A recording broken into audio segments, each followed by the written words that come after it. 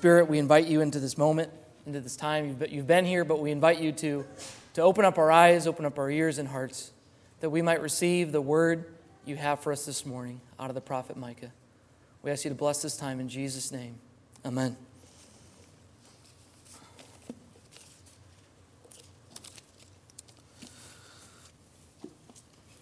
Well, my wife Laura and I, we love to hike, and actually we're getting to go on vacation this Thursday. I'm really excited.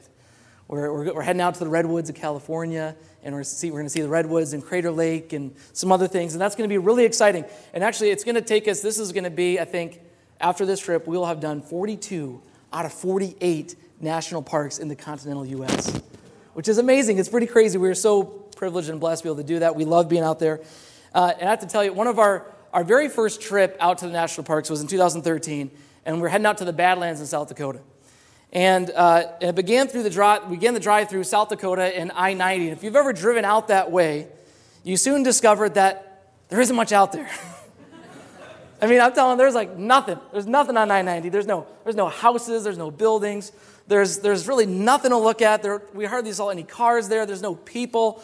There's nothing except there is these hundreds of signs for this place called Wall Drug. How many people know what I'm talking about with Wall Drug? You've seen this. It's on I-90, and it's like 500 miles, there's Wall Drug. And I have no idea what this place is. And we're like, Wall Drug, this must be an amazing place. They're advertising it 500 miles out. And they just keep coming. This is the only thing you're seeing on your drive. And then they give you the sign that says, Wall Drug, and this is what got you, free water. And I look at Laura, honey, free water. We got to stop. This is amazing. They got free water here. Oh my goodness. We got to stop at Wall Drug.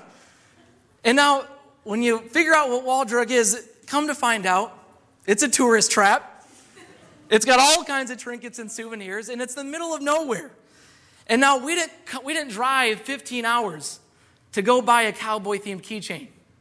But you know what? We stopped anyway. We stopped. We got sidetracked on our trip, and their advertisements work. In fact, Wall Drug attracts 2 million visitors per year. 2 million. It's a town in the middle of nowhere, and it's a totally tourist trap. It was souvenirs. That's all there is. There's not much to it.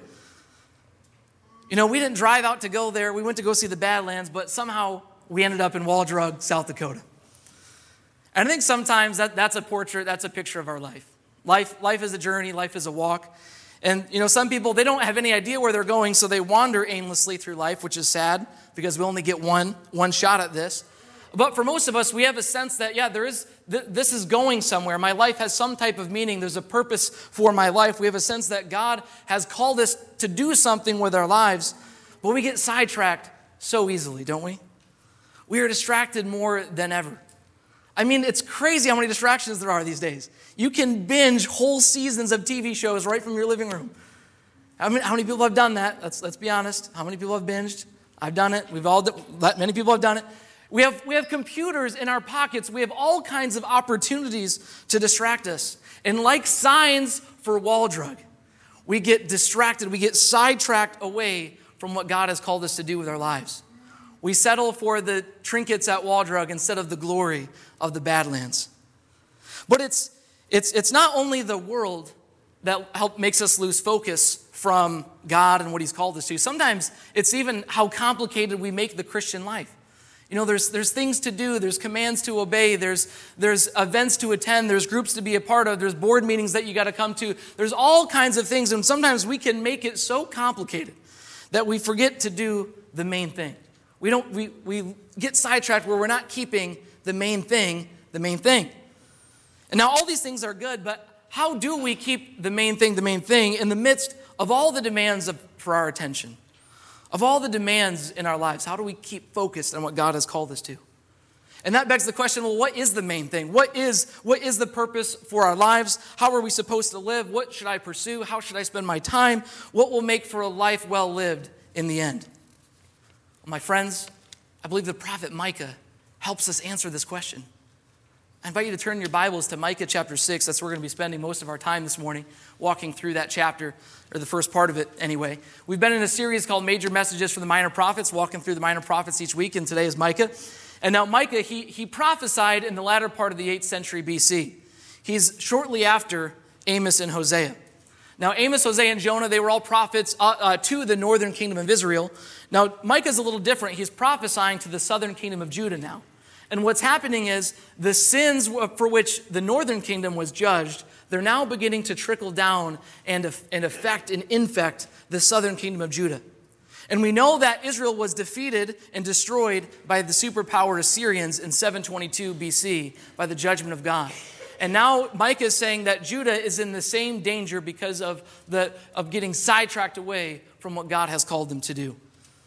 I mean, the people of Micah's day, they were very sidetracked. They're still worshiping Yahweh, their God. They're making sacrifices. They're ministering at the temple. But that was not the main thing that God was looking for from them. I mean, woe to us when we keep up the outward rituals of our faith, but we lose sight of the main thing that God is calling to in our lives. You know, people in Micah's day, they were treating each other unjustly. Leaders were getting richer through greed. Prophets, the many prophets of the day, they would only prophesy good things if the people would give a little bit more money. The poor were deprived of their land and their security. The judges accepted bribes. The wealthy were favored over the poor in the courts. Things were very sidetracked and upside down. And eventually things got so sidetracked that they stopped seeing things altogether from God's point of view. Look at what Micah says. It's on the screen, Micah chapter 3, verses 1 through 2. He's calling out the leaders of Jacob, you rulers of Israel, should you not embrace justice, you who hate good and love evil? The people in Micah's day, they were so sidetracked, they were so sideways and upside down, that they actually were hating the good that God loves, and they were loving the evil that God hates. And the reality was, it was completely rational to them. This wasn't like they knew what we can make so many rationalizations to get so sidetracked, to get so far away from God's will and God's ways that the culture and what we do, we can get so sidetracked from what God is calling us. And things are so bad that when we get to Micah chapter 6, Micah uses the imagery of a courtroom. And God is taking the people to court. He's taking them to court. Can you imagine how frightening that would be, where God is calling you to court? He's calling them to court. This is what he's doing. And in verse 1, he's going to plead his case against the people. And the mountains and the hills, they're his witnesses because they've seen everything that's gone on this whole time they've been around. They've seen what's happened. So verses 1 through 2, Yahweh takes them to court and he pleads his case. Verse 3 through 5, he begins to present his case. And look what God says in chapter 6, verse 3. My people, what have I done to you? How have I burdened you? Answer me. Answer me. You see, God asked the people, did I do something wrong? Did I do anything to wrong you? Have I burdened you in some way? And I think this is incredible insight into the mind of God and into how things work in our lives and how we get so easily sidetracked. And I believe that this passage here is going to show us very quickly 3 things that we do that get us so sidetracked from God. And the first is this. We begin to think that God has somehow wronged us. We get sidetracked because we think that God has wronged us. We begin to say, well, mate, God didn't create me the way I was supposed to be created, or God didn't do enough for me, or God allowed this horrible thing to happen in my life, or God, why didn't you heal me? Why didn't you get me out of the situation? And you get mad at God for the circumstances of your life. And it reminds me of Jonah that we talked about last week. You're mad at the vine that's being destroyed, the circumstances of life, and you're so mad. And you blame God, that God has wronged you. So it sidetracks you. And the second thing we begin to do when we get sidetracked is we begin to think that God has burdened us. He's somehow burdened us. We begin to think, it's too hard to follow God. His commandments, his ways, it's too much of a burden. Following him is too costly. It asks too much. And so we begin to think his ways are a burden to us and not healing and hope to our lives.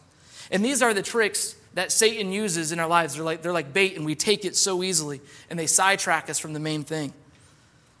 And so God asks the question, how have I wronged you? How have I burdened you?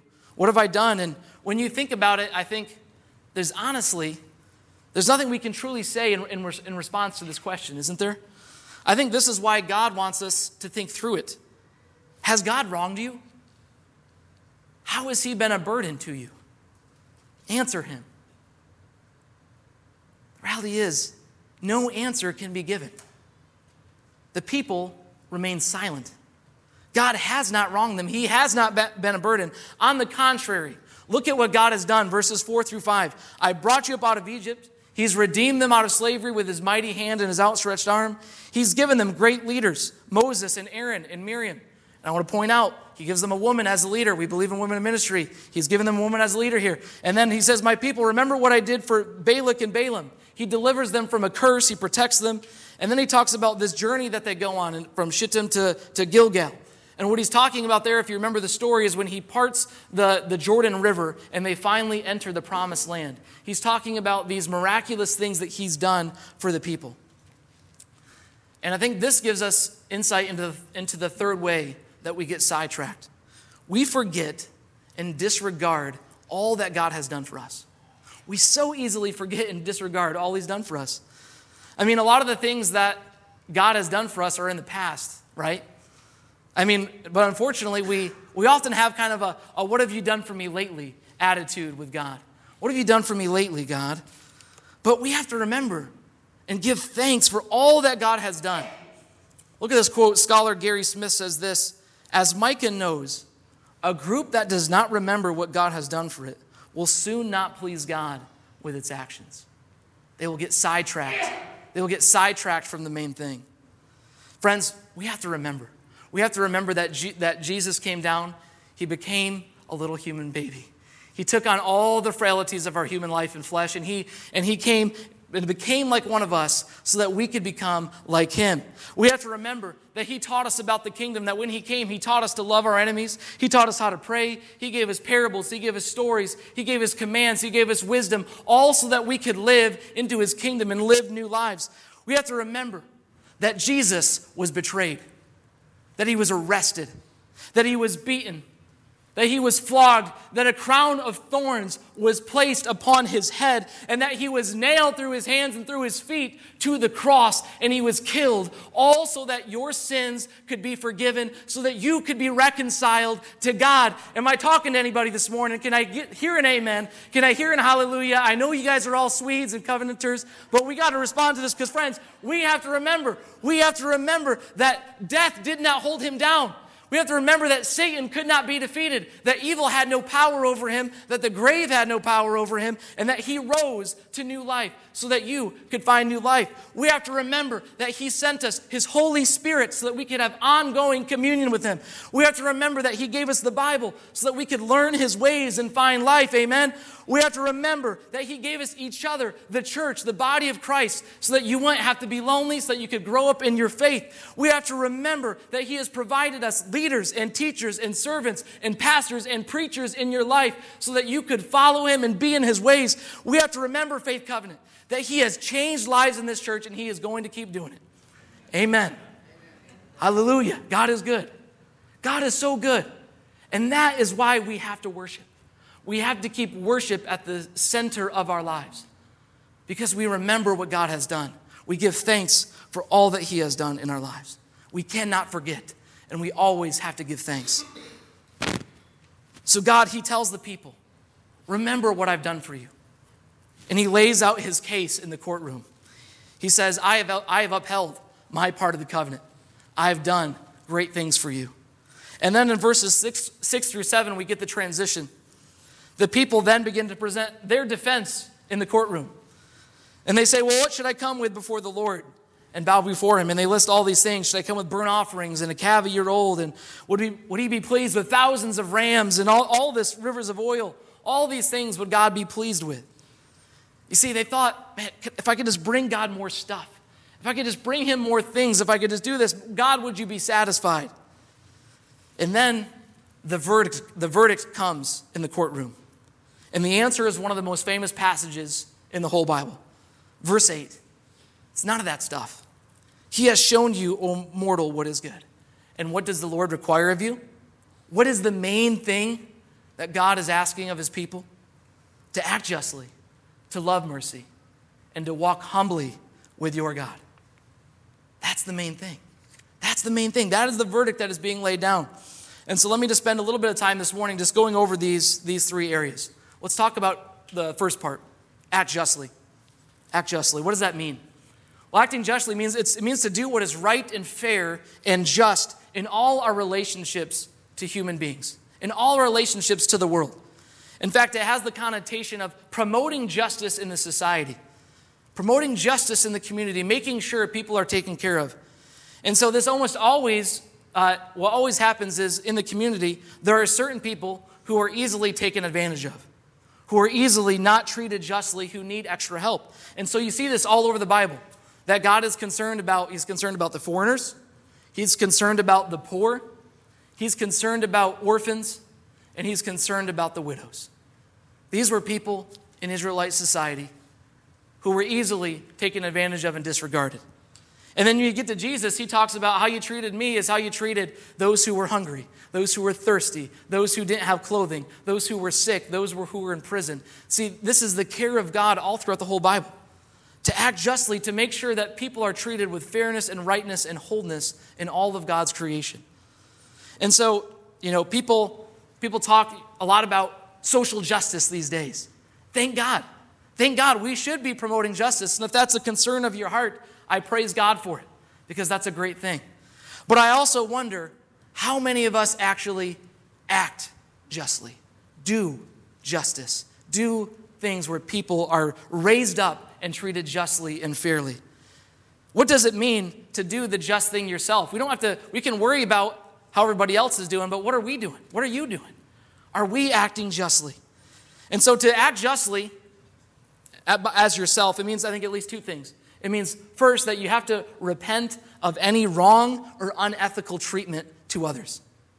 You have to repent of any wrong or unethical treatment. You see, God cares about your career, your work, your vocation. And you have to consider, is there anything in your work, is there anything in your vocation that is somehow maybe deceitful to the customer, deceitful to others? Is there anything in your career that takes advantage of someone else? Is there anything that doesn't promote justice, that isn't fair, that isn't right? And God would have you do something about that you can't just turn a blind eye, God cares about justice in the workplace and in your community. So it means to make sure that you're not being a part of unethical treatment. And secondly, it's not just to repent of wrong, it's to make sure that others are lifted up. That's the second thing. It means to do good to all in whatever ways that we can in the places that God has called us and put us. And so you ask yourself, who in my life needs a hand? Who in my life needs to be lifted up? Who is not getting the resources that they need? How can I be involved in making sure that they are treated justly and fairly and rightly? So let's act justly. Let's talk about love mercy, which I am calling and translating love devotion to God. Love devotion to God. Now this is a very famous verse that most of you are probably familiar with, the love mercy translation. And I want to give you a little background why I'm going a little different direction with this. Now, the word mercy there is the Hebrew word hesed. Hesed. And when it's translated for God, it's almost always talking about God's loving kindness, his faithfulness to his people. It's almost always in the context of his loyalty to the covenant, his loyalty to his bride, that he is never going to give up, that he's going to be faithful, that he's going to be devoted, that he's going to be committed. And so many people have begun to catch on that mercy may be too small of a way of translating this. And so I want to give you a few things on the screen, a few other ways that people have translated this. The Net Bible, the New English Translation, translates this to be faithful, not to love mercy. The Christian Standard Newish Translation says to love faithfulness. Bible commentator Ralph Smith says love devotion. And Claude Marittini, who was here a couple weeks ago, my professor at Northern, he says this should be translated love commitment to God. Love commitment to God. You see, because God is so committed to us, because he is so faithful to you, because he will never give up on you, because he will always be loyal to his covenant, that's what he is asking you to give him in return, to love being committed to him, to love being loyal to him, to being faithful to him. It's to take pleasure, it's to take delight and joy in being committed to God. I mean, this is the opposite of considering God a burden, like we just talked about earlier. It's the opposite of that. It's just to take delight and to nurture this love and your commitment to Jesus and to all his ways. You see, there's a difference in being committed to God and loving being committed to God. Loving being devoted to God. There's a difference. It's the difference of being grateful, the difference of recognizing all that God has done, the difference of a worshipful, a rejoicing in one's commitment. There's a difference in being committed to my wife and loving being committed to my wife. There's a difference. And the second one is what God is after, to love being committed to God, to love being devoted to God, to take pleasure, to take delight in all that he is and all that he has done. He wants us to love being committed to him, love being faithful to him. And when you love being faithful to God, it will transform how you treat other people around you. So God wants us to act justly, to love being devoted and committed to him. And finally, to walk humbly with your God. To walk humbly with your God. What a wonderful, wonderful phrase about living with God, right? And I think this implies two things. It implies first, humble obedience. And the second implies relationship. Let me talk about the first, humble obedience. Humbly, this means to submit yourself to all of God's ways in your life. To walk, some people translate this, walk wisely before God. So that is to not live as you see fit, but to live as how God sees fit in your life. I think about the famous proverb, chapter 3, verses 5 through 7. I think this is what's getting at it here. He says, trust in the Lord with all your heart, and lean not on your own understanding. In all your ways submit to him, and he will make your path straight. Do not be wise in your own eyes. Fear the Lord and shun evil. You see, walking humbly with God is to submit your way of seeing things to God's way as best as you can. You see, I think we're so tempted. We're so tempted to be wise in our own eyes. And I'm concerned for us that this is what we do, that we come to the Word. That we come to the Word with our own preconceptions, our own things about how things should go in the world, our own thoughts about how life should go, our own beliefs, our own worldview, whatever you will, and we take that lens and we think about what we like, what we don't like, and we come to the Bible and then we take that lens and, well, if we don't like that, if that doesn't match, then it's discarded. No, that is, friends, that is the opposite of walking humbly with God. Walking humbly with God is, yes, I have my own worldview, my preconceptions, but I want to know what God says about my life. And whatever I find in here, with background and context and all that stuff, I am going to submit myself to his way, to his word. This is going to be the lens that reads me, that interprets me, instead of me putting my own desires on the word. So when we humbly walk with God, we humbly submit to all his ways in our lives, obeying him and making him our Lord. So that's humble obedience. And the last thing I want to talk about is our relationship. Walking with God is about relationship with God. The people were wondering, what can I do to bring with God? Is it all this stuff? Is it all these sacrifices? And the answer is no. It's not the sacrifices that God wants per se. It's you. It's not something that you can give him. He wants you. He wants your heart. He wants your surrender. He wants your life. He wants a relationship, a walk with you. And this is where humility comes in, that we have to humble ourselves to walk with God. Adam Clark says that he must be your God before you can walk with him. He must be your God. You must have some point, you must humble yourselves enough to say, yes, God, you are my God. Lord, you are my Lord. To make that decisive commitment at some point in your life to say, yes, I will follow Jesus as my Lord and Savior. That's a decision that, for most people, you make a decisive commitment one time. But for the Christian, it's an everyday decision. That you wake up and you say, yes, God, you are my God. Let me walk with you today. Let me walk humbly before you in all my ways. I mean, isn't it humbling to walk with God? To admit that, yes, I need God. I need him in my life, that I don't have it all together, that I can't just make up my own mind and go my own way, that I need God to renew my mind, to renew my life and restore me. To admit our lives only make sense in light of the good news of Jesus Christ. That is humility. Quote from Dwight Moody that I think really captures this, that I want you to see, so it's on the screen. Moody says, a rule I have had for years is to treat the Lord Jesus Christ as a personal friend. He is not a creed, a mere doctrine, but it is he himself we have. Jesus is our treasure. It is himself that you have, that you get to walk with him. What a treasure, what a joy, what a delight to have the Son of God walk with us in our lives. So my friends, this is all about keeping the main thing the main thing. We can get distracted by the wall drugs in our lives. We can get distracted by all the things, but God is calling us to live in the glory of the Badlands, to live in the glory of his goodness, to walk humbly with him. And I want to encourage you this morning, don't look around and say, well, what does so-and-so require, or what does God require of so-and-so or the person in my life or this person in my family? No, he has shown you, the text says. And so I want you to think about inserting your own name. Oh, Nate. Oh, Peter. Oh, Sally. What is good? And what God has shown you what is good and what the Lord requires of you. He has shown you, O Faith Covenant, what is good and what the Lord requires from you. Is it not to act justly, to love being committed, and to walk humbly with your God? And what area do you need the Holy Spirit to breathe new life in that you might find this to be a reality in your life? How can you walk more closely with Jesus this week? How can you make him your personal friend, not just a creed, not just something you believe in, but a reality in your life?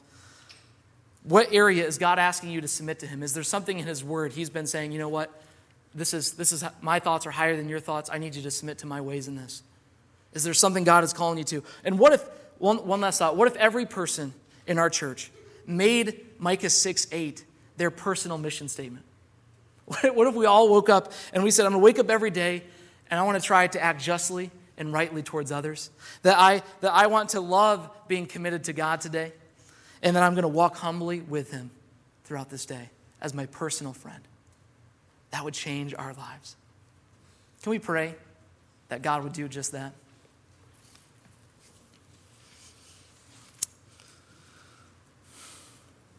God, thank you for this wonderful message from the prophet Micah.